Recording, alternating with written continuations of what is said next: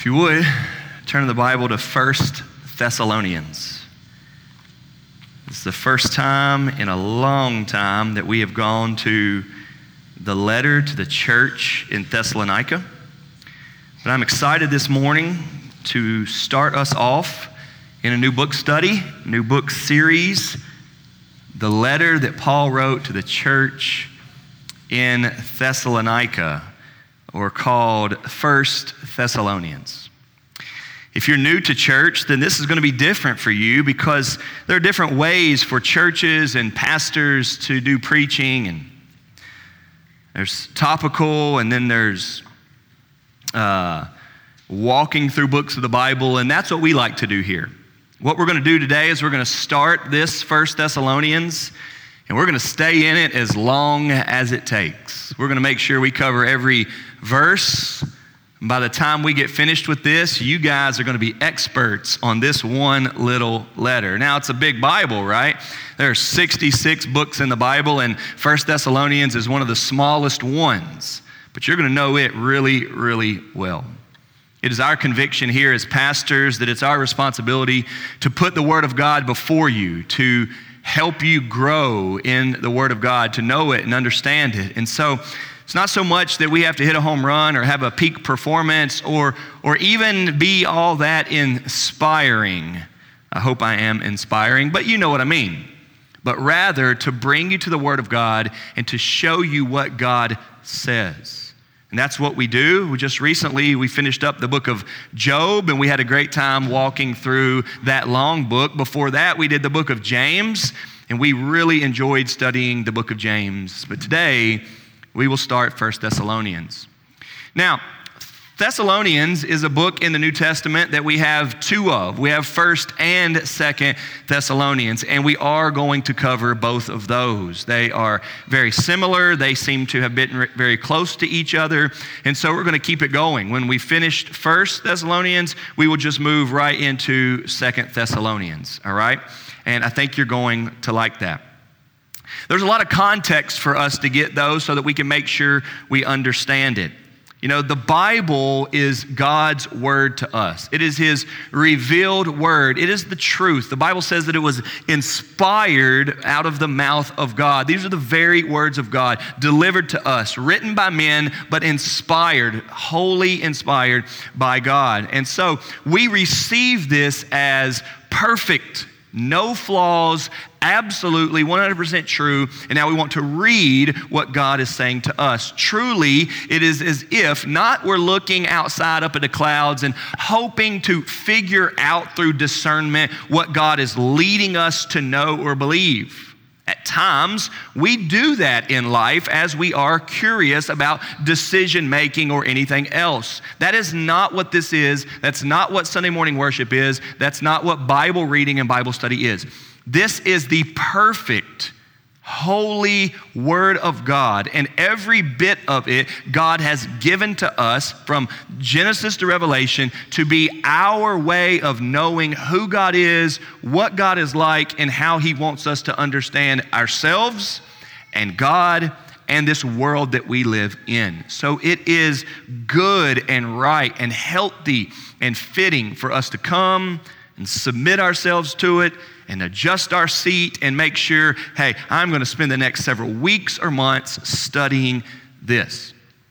I would encourage you, if you want to get on Amazon or something like that and find you a book on Thessalonians, maybe a commentary on Thessalonians, and read that along with us. If you have some free time at home where you can read, that would be excellent for you. If you don't, then we understand Sunday morning will be good enough. If you need a recommendation on some book or commentary on Thessalonians to help you with it, we pastors can give you that too. It's going to be good. Now, I said context is important because there are a lot of instances where people try to use the Word of God for their purposes, right?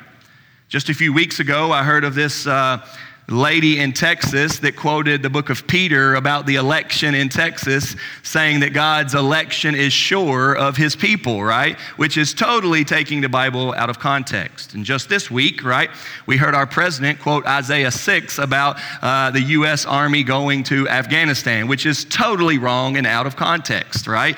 It looks foolish, it's not true, it's inaccurate to quote the Bible for our wrong and selfish purposes, especially when it's not accurate. Okay, that's really, really bad. It makes us look like we don't know what we're talking about. It makes us look like we don't know what God said or why he meant that. So we are here today and every other Sunday to study this and get it right. The Thessalonians are Christian people that live in Thessalonica. That's a city in Macedonia, all right? They are people. I know it's a big word, and you're thinking, I don't even know how to pronounce Thessalonians or Thessalonica. I know that, but it's still people. Like we say we have Kentuckians or Louisvillians or Fairdalians or North Carolinians, right? Or Americans or Ecuadorians, right? They are people from a place, and that's what Thessalonians are. They are just people from a place called Thessalonica, but they're the Christians, and we know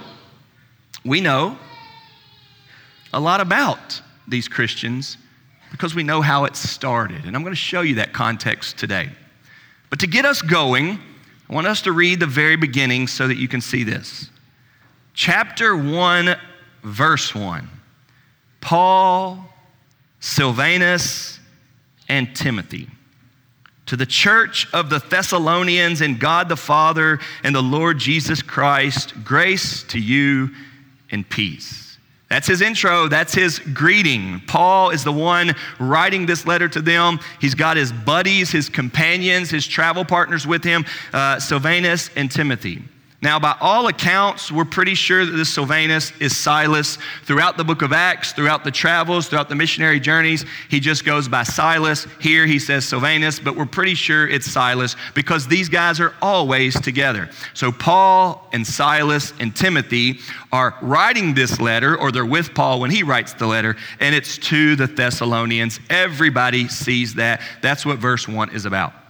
But it's not to just the town, it's not to the city, it's to the church there. It's to those who have believed, and that's important for us to understand, okay? We have a common ground and a common bond with other believers.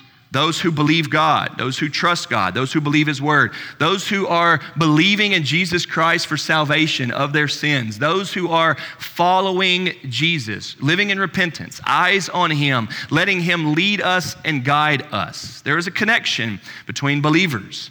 And Paul is writing this letter to the church, to the Christians in Thessalonica, not just to the town, okay?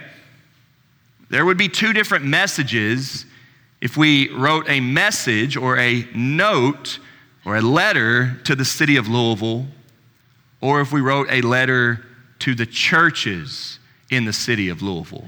And so it's important for you to understand he wrote this to the church in Thessalonica.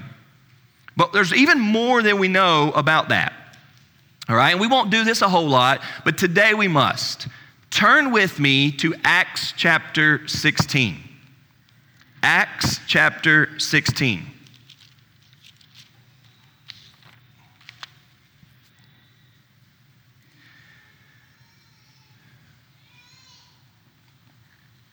The book of Acts serves us so well in the New Testament. God is the author of the Bible, and it is so well put together. The first four books of the New Testament are the Gospels, Matthew, Mark, Luke, and John. But then we get this book that's Acts, which is very much so a history book. It serves as a survey or a guide for what the rest of the New Testament is about. Everything that we understand from Romans to Revelation, and Romans being the book after Acts, and Revelation being the final book of the New Testament, everything that we understand from Romans to Revelation makes more sense when we understand the book of Acts. And so you can see how really disconnected we can become with the Bible if we're trying to read those books without knowing Acts. So at Acts chapter 16, I want to show you a couple things. Follow along with me. All right? Verse 6, 16:6. And they went through the region of Phrygia and Galatia, having been forbidden by the Holy Spirit to speak the word in Asia. And when they had come to Mysia, they attempted to go into Bithynia, but the Spirit of Jesus did not allow them. So passing by Mysia, they went down to Troas. Now look at this. And a vision appeared to Paul in the night. A man of Macedonia was standing there, urging him and saying, "Come over to Macedonia and help us." And when Paul had seen the vision, immediately we sought to go on into Macedonia, concluding that God had called us to preach the gospel to them. All right, let's stop right there. Paul and Silas are missionaries, traveling the world. They'd already been sent out by their church, and they are going and they are traveling and they're preaching gospel from town to town. Here, Paul receives the Macedonian call, a place in the world that they had not been. That this vision tells him to come to Macedonia. We need the message here. And so they decide to go. If you want to look at a map, you can look this up. If your Bible has maps, you can look this up too. There are cities in Macedonia. Philippi, which is the letter to the Philippians.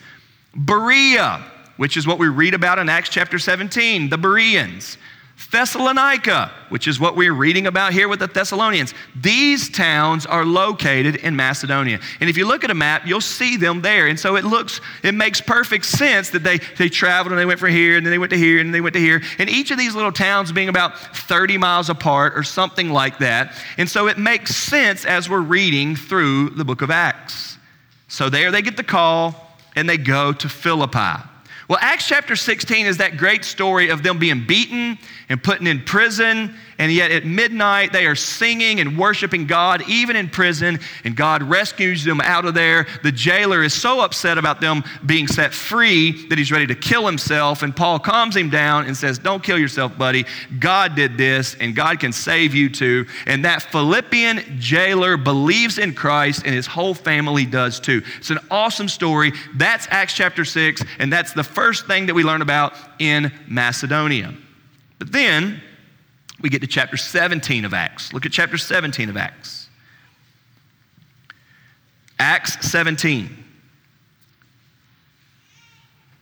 Now, when they had passed through Amphipolis and Apollonia, they came to Thessalonica. Does everybody see that?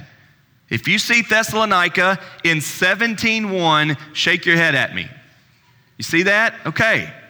This should be eye-opening for you. What we're going to study for the next several weeks in Thessalonians is a letter written back to the people he's encountering right now. So let's read it.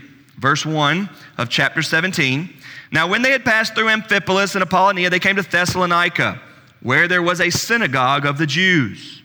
And Paul went in, as was his custom, and on 3 Sabbath days he reasoned with them from the Scriptures, explaining and proving that it was necessary for the Christ to suffer and rise from the dead, and saying, "This Jesus, whom I proclaim to you, is the Christ." Does everybody see that?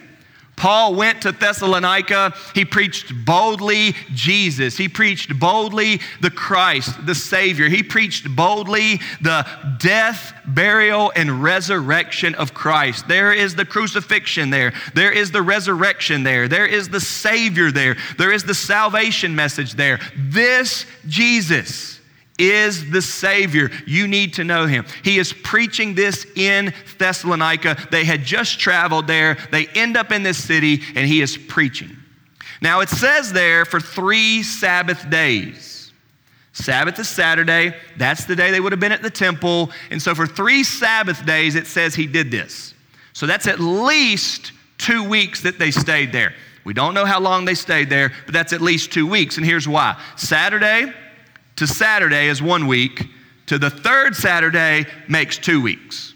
It doesn't necessarily mean it's 3 weeks. We don't know if he arrived on a Sunday or a Monday or a Wednesday or whatever. But I'm just trying to get you to see that they were there at least for a little while, at least for 3 Sabbaths, 3 Saturdays, so that he could be in the synagogue and he could be reasoning with them, as it says, explaining and proving from the Old Testament word of God that Jesus is the Savior. Now look at verse 4.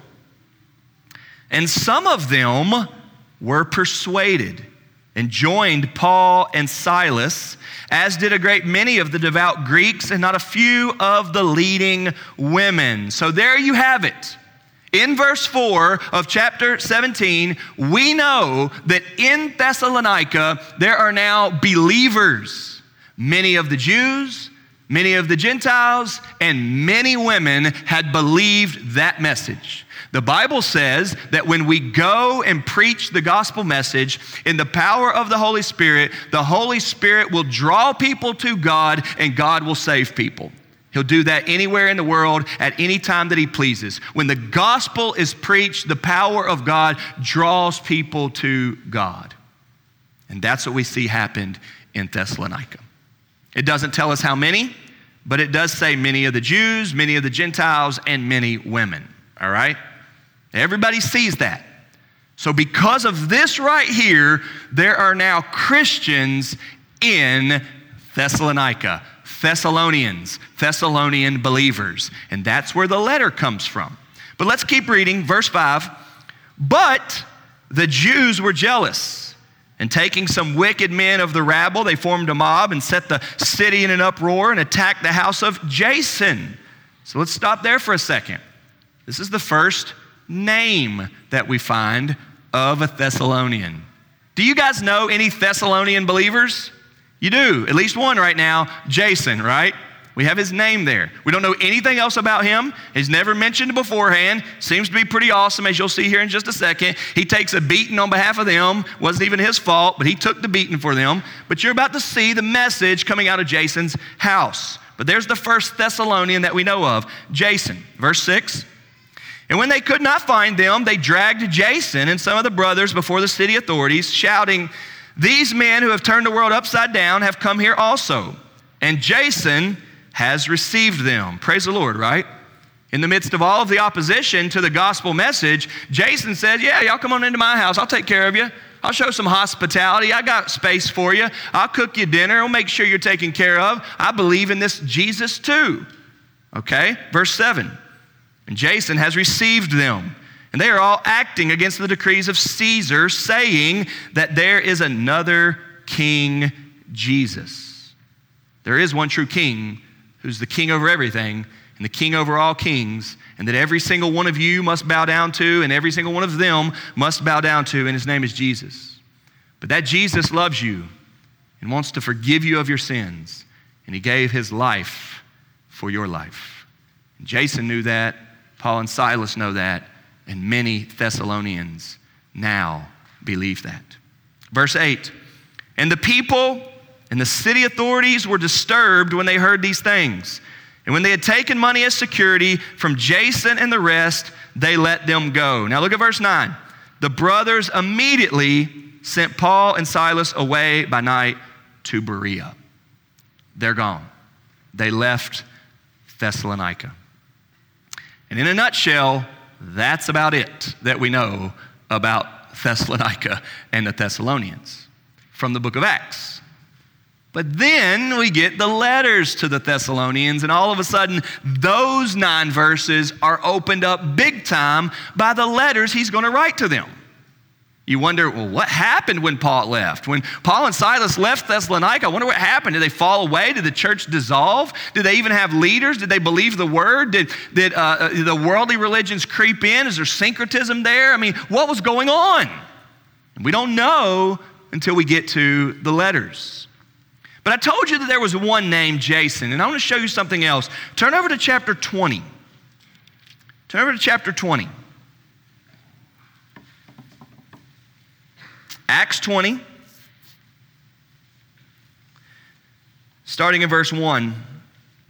After the uproar ceased, Paul sent for the disciples, and after encouraging them, he said farewell and departed for Macedonia. So he's trying to go back. He's trying to go back to Macedonia, okay?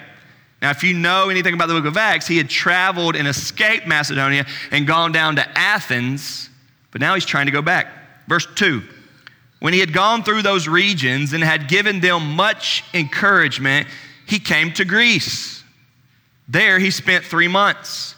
And when a plot was made against him by the Jews as he was about to set sail for Syria, he decided to return through Macedonia. Sopater, the Berean, remember we just heard about Berea, son of Pyrrhus, accompanied him. Now look at this next line. And of the Thessalonians, Aristarchus and Secundus. And then he names a few more people and he talks more about his travels.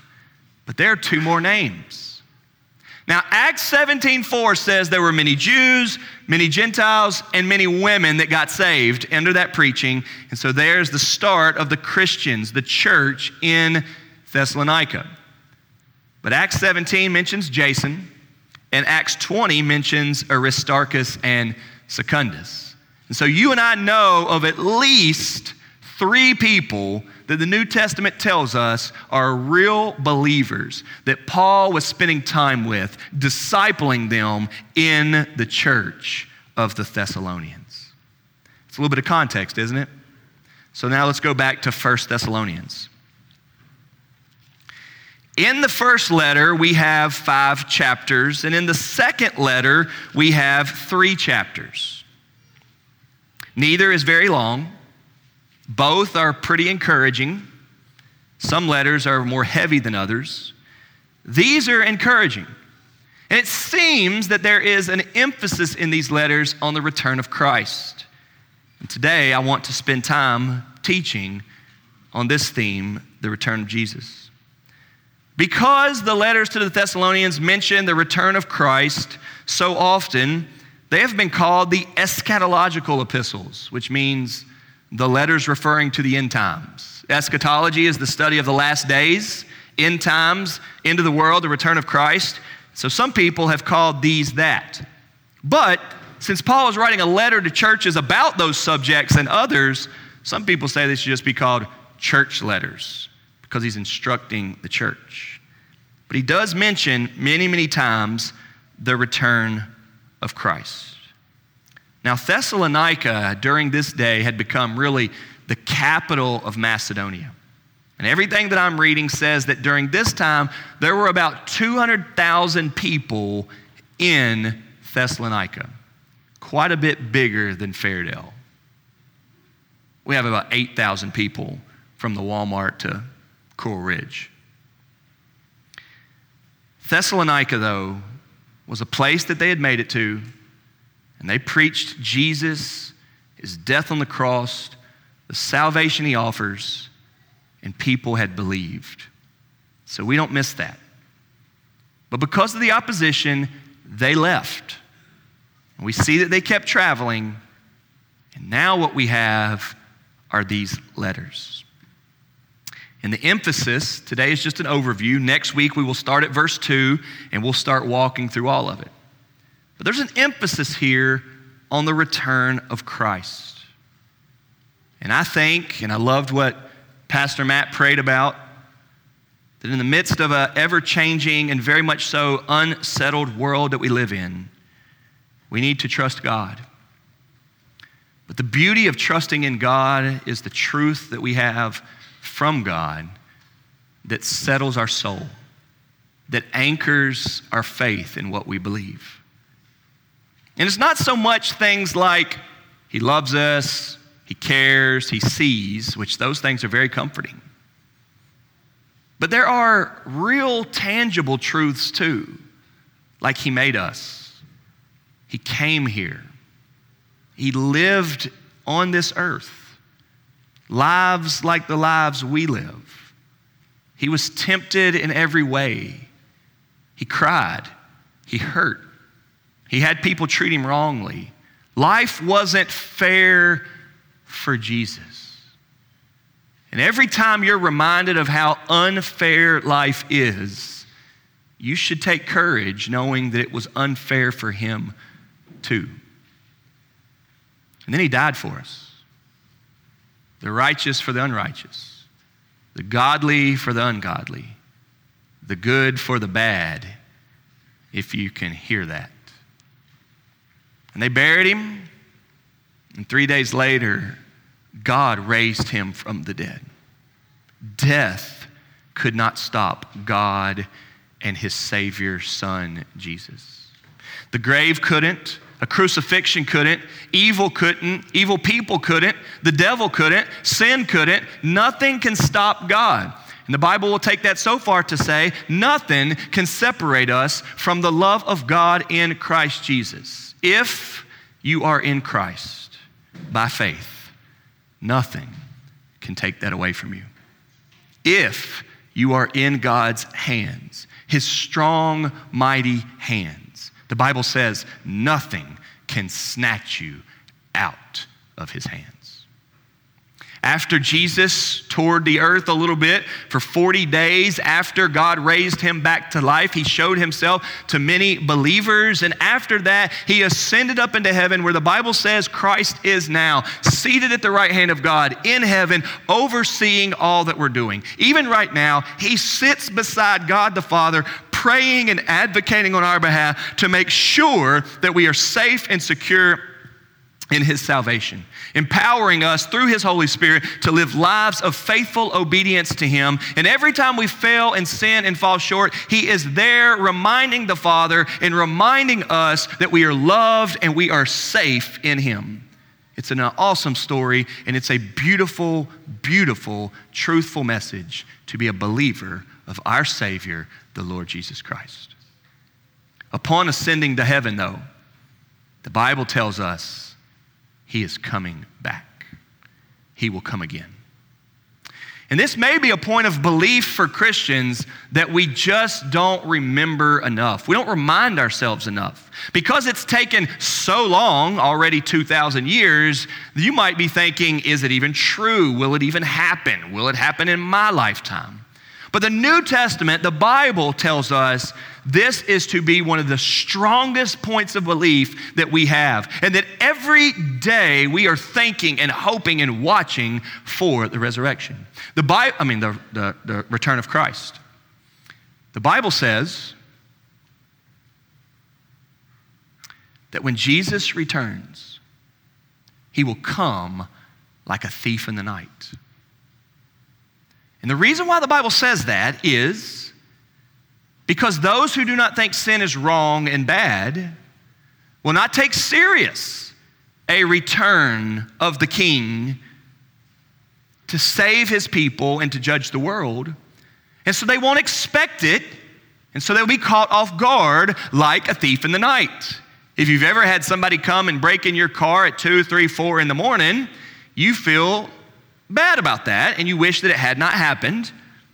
And you think, well, if I'd have known they were coming, I'd have waited up for them. But you didn't know what night they were coming or at what time, and so you missed it, and they got you, right? Well, the Bible says he's coming like a thief in the night. But the Bible says time and time again that the reason why he tells us that the return of Christ will be like a thief in the night, it's for all the people who do not believe that he's coming. It's for all the people who do not believe that he came the first time, that died on the cross for their sins, and that they need to be rescued and saved and taken to heaven. And so for those who do believe, the Bible says the return of Christ is one of our greatest truths. It's our hope. It's what we want more than anything, for Jesus to come back and set it all straight and save us and take us to heaven, where in heaven there will be nothing bad. No crying, no pain, no COVID, no war, nothing bad. That day is coming, and we are to remind ourselves it sure is coming, and we can't wait for it. We are ready. And so, since we know that the return of Christ is coming like a thief in the night, we are to stay ready. Not necessarily awake all night looking up to heaven, because the Bible tells us to rest as well, but living by faith in the return of Jesus, knowing any day now, Jesus, come. And this return of Christ, the second coming, and the reason why it's called the second coming is because when he came as baby Jesus through Mary, the Christmas story, that's the first coming. The second coming, which is what we call it, the return of Christ, is so often what 1st and 2nd Thessalonians are about. Many questions get answered in these letters. This is going to be a great study for us. I hope you'll be committed. When you miss, I hope you'll watch from home. We're working really hard with our audio and tech volunteers to make sure that that's available to you all. I hope you'll say, I don't want to miss a bit of it. I want to believe in the return of Christ. I want to be anchored in the return of Christ. I want to be waiting for the return of Christ. I want to grow in this word so I'm sure of the return of Christ for me, a sinner. So with that said, I want to give you 3 quick points this morning on the second coming of Christ. Number 1, the continual reminder of the return of Christ. We are to always remind ourselves this. We are to think about it daily. We are to hope for it regularly. We are to expect it each and every minute. The continual reminder of the return of Christ. We read from John 14 today, earlier in the service. And that's where Jesus says, I'm going to heaven to get it ready for you, and I'll come back. The end of the Bible, the book of Revelation, almost the very, very last sentence says, surely I am coming soon. The whole Bible is about the return of Christ. We need a continual reminder of it. But I want to show you how this is an emphasis in Thessalonians. Follow with me. Chapter 1, verse 10. If you want to highlight these, you can. Chapter 1, verse 10. And to wait for his Son from heaven. Okay, there's a mention. Turn over to chapter 2, verse 19. For what is our hope or joy or crown of boasting before our Lord Jesus at his coming? Turn over to chapter 3, verse 13. So that he may establish your hearts blameless in holiness before our God and Father at the coming of our Lord Jesus with all his saints. The Bible just keeps mentioning it. Look at chapter 4, verse 13. This whole section is about the coming of the Lord. But we do not want you to be uninformed, brothers, about those who are asleep, that you may not grieve as others do who have no hope. For since we believe that Jesus died and rose again, even so through Jesus, God will bring with him those who have fallen asleep. For this we declare to you by a word from the Lord, that we who are alive, who are left until the coming of the Lord, will not precede those who have fallen asleep. For the Lord himself will descend from heaven with a cry of command, with the voice of an archangel, and with the sound of the trumpet of God. And the dead in Christ will rise first. Then we who are alive, who are left, will be caught up together with them in the clouds to meet the Lord in the air. And so we will always be with the Lord. Look at chapter 5, verse 2. For you yourselves are fully aware that the day of the Lord will come like a thief in the night. Look at chapter 5, verse 4. But you are not in darkness, brothers, for that day to surprise you like a thief. Look at chapter 5, verse 23. Now may the God of peace himself sanctify you completely, and may your whole spirit and soul and body be kept blameless at the coming of our Lord Jesus Christ. That's a short letter, but it mentions it often. Now here's the thing. Because the work of Christ on the cross, Christ crucified, is the single most important thing in the history of the world. That God, holy, sinless God, died for us sinners. We cannot expect that the work of Christ on the cross was just that, and now it's over with, because that is not true. As sure as he died on the cross and as sure as he rose again, he has promised, I'm coming back. And we are to wait. We are to be ready. And we are to remind ourselves of this often. I want you to add it into your vocabulary and add it into your prayers and add it into your conversations. He's coming back. What if he comes back today? What if he comes back tomorrow? What if he comes back before COVID ends? What if he comes back before you graduate, or before you get married, or before you have a baby? He could. The Bible tells us he very well may. And we are to believe that, want that, and look for that. Billy Graham once said, Bible teaching about the second coming of Christ was once thought to be doomsday preaching, but not anymore. It is the only ray of hope that shines as an ever brightening beam in a darkening world. I hope it lifts your head even now.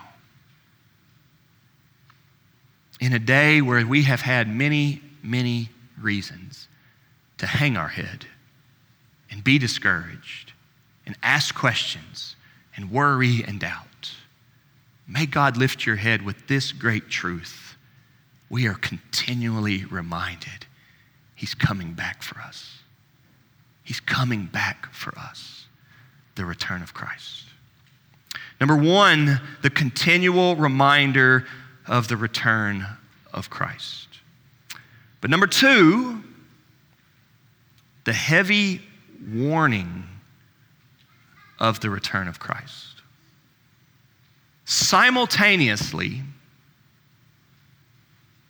in the message of the return of Christ is both extraordinary hope and incredible fear. For those that want Jesus to come back, it will be awesome. For those that don't, it will be awful. So point number two is this heavy warning of the return of Christ. For you to see this in its fullness, I want you to turn to 2 Thessalonians. It's where it starts. See, 1 Thessalonians talks about the return of Christ many times. I just showed you all those passages. But to the same people, the church in Thessalonica, we have this second letter, and I want you to see. Look at chapter 1, verse 5. This is evidence of the righteous judgment of God, that you may be considered worthy of the kingdom of God, for which you are also suffering. Since indeed God considers it just to repay with affliction those who afflict you, and to grant relief to you who are afflicted as well as to us. Now pay attention here. When the Lord Jesus is revealed from heaven with his mighty angels, in flaming fire, inflicting vengeance on those who do not know God, and on those who do not obey the gospel of our Lord Jesus, they will suffer the punishment of eternal destruction away from the presence of the Lord and from the glory of his might, when he comes on that day to be glorified in his saints and to be marveled at among all who have believed, because our testimony to you was believed. Heavy passage, right? Very heavy passage. There is a warning in the return of Christ. There is a comfort in the return of Christ, and that's going to be my third point here in just a minute. But there is a strong warning in the return of Christ that if you do not want him to return, or you do not think that he will return, that when he does return, it will be terrible for you. It will be awful. He loves us.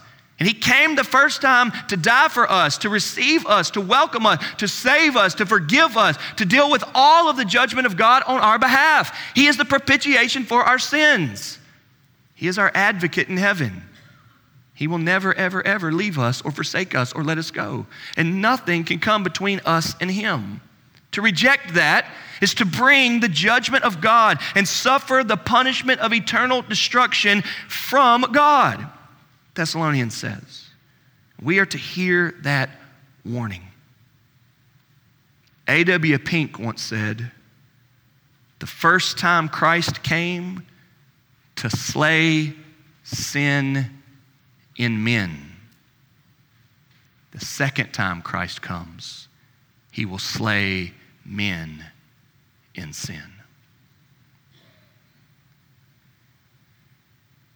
that's why it's a warning. And that's why he's waiting.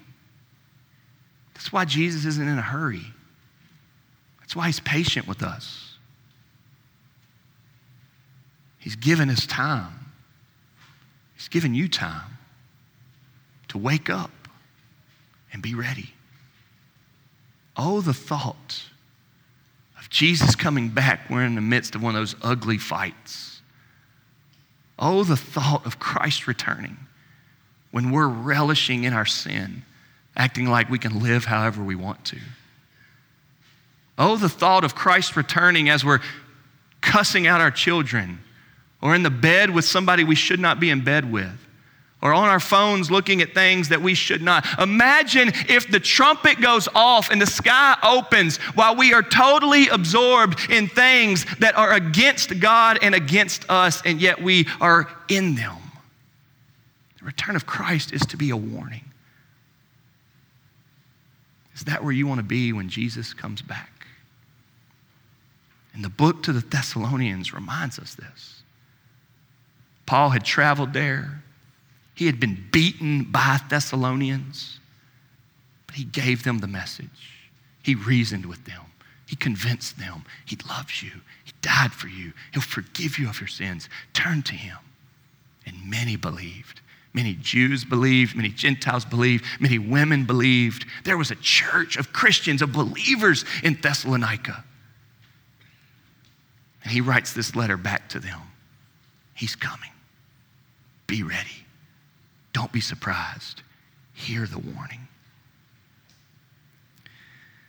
There's a tendency for us to hear that strong message that we just read from 2 Thessalonians 1 and to think that his return is a bad thing. That is not true. That is not true. The bad thing is our sinful waywardness that doesn't want the good thing. We must believe that a loving Savior is not a bad thing. A loving judge, a good judge, is not a bad thing. What is bad is our disregard and our disobedience against him. Our sinfulness is the bad thing. So that his return will just put that in the right. It doesn't mean his return is bad. We are to hear that warning. The continual reminder of the return of Christ, the heavy warning of the return of Christ, and lastly, this morning in our introduction to Thessalonians, the needed comfort of the return of Christ. We need it. We need to be comforted by the completed work and salvation of our Lord Jesus Christ. That it was God's predestined plan before the foundation of the world to save his people. That he sent his son to the earth to be born of a virgin, to live this life, to die on the cross, to be buried in the grave, to rise from the grave, to show victory over all of it, to ascend up into heaven, and yet to come back and to get us and to set up heaven. For as much as we long for heaven, heaven is not there yet. We wait for that. We look forward to heaven, and it is coming. And it is a comfort to us that Christ will return and make it all right. We are to be eagerly waiting. We are to find encouragement in this. 1 Corinthians 1:7 says, awaiting eagerly for the revelation of our Lord Jesus Christ. Philippians chapter 3 says, our citizenship is in heaven, from which also we eagerly wait for a Savior, the Lord Jesus Christ. Hebrews 9:28 says that Christ came the first time to deal with sin, and the second time that he comes, it will not be to deal with sin, but to save those who are eagerly waiting for him. Paul writes to Timothy in 2 Timothy 4:8, there is laid up for me the crown of righteousness, which the Lord, the righteous judge, will award to me on that day, and not only to me, but also to all who have loved his appearing. The New Testament says there's a whole crowd of people, a whole group of people, a whole flock of people, a whole church of people, the living church, the redeemed saints of the Lord Jesus Christ, who were ransomed on the cross by the blood of Jesus, who are eyes to heaven, knees to the ground, hope and heart toward God, that one day he's coming back and all of the heartache will be over, and right will be right and wrong will be wrong, and the one with the sword will prove it with love. It's coming. and it should comfort us.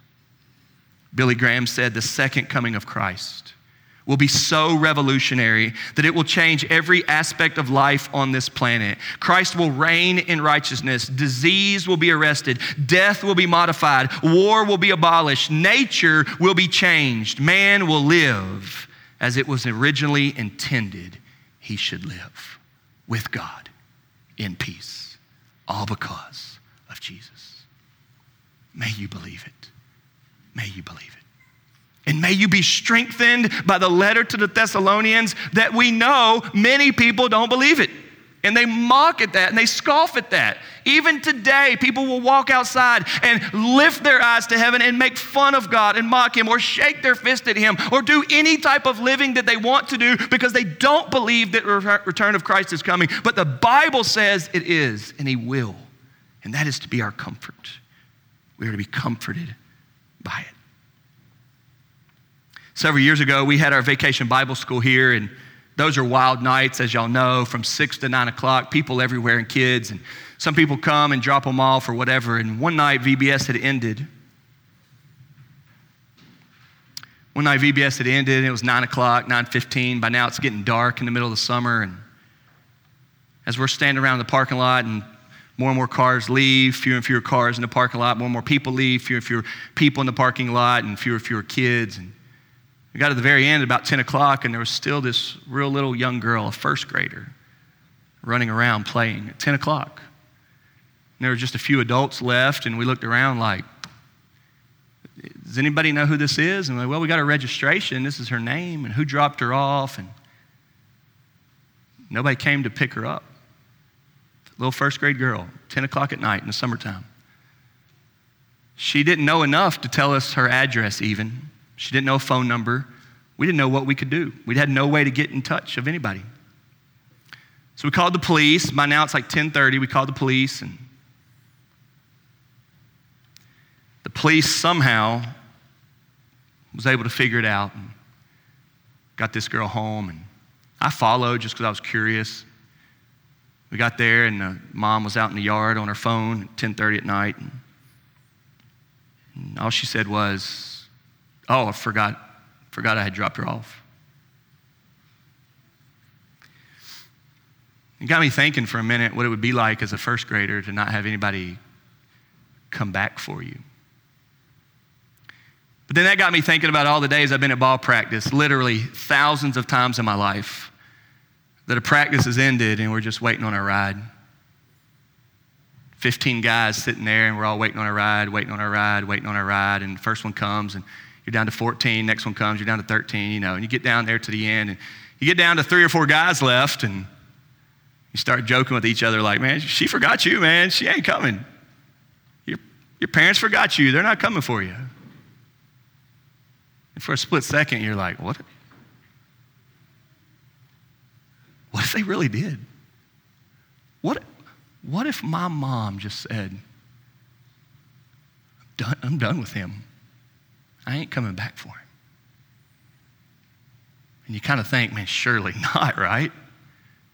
She's coming to get me. And then the last 4th guy leaves, 3rd guy leaves, 2nd guy. Now it's just you.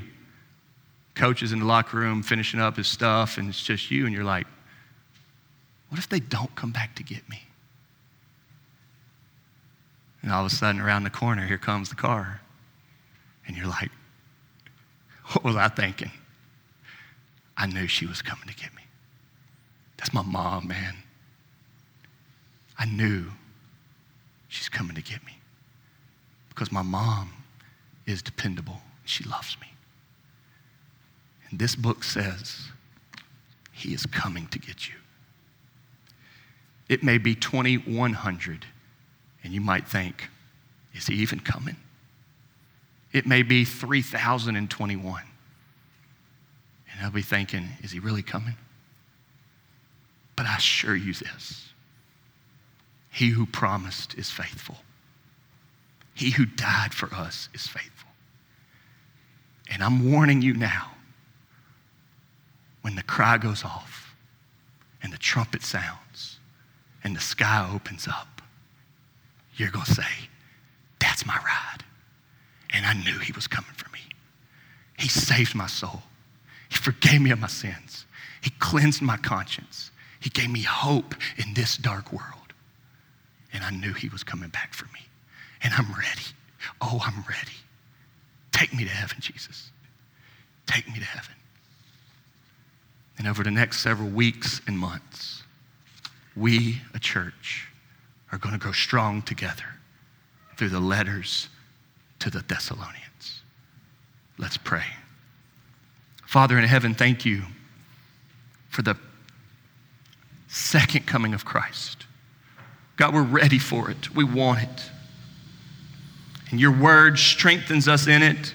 It's a small letter to the Thessalonians, but it's filled with hope of the return of Christ.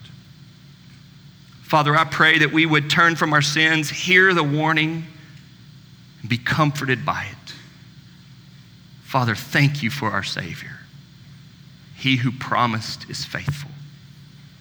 In Jesus' name we pray. Amen.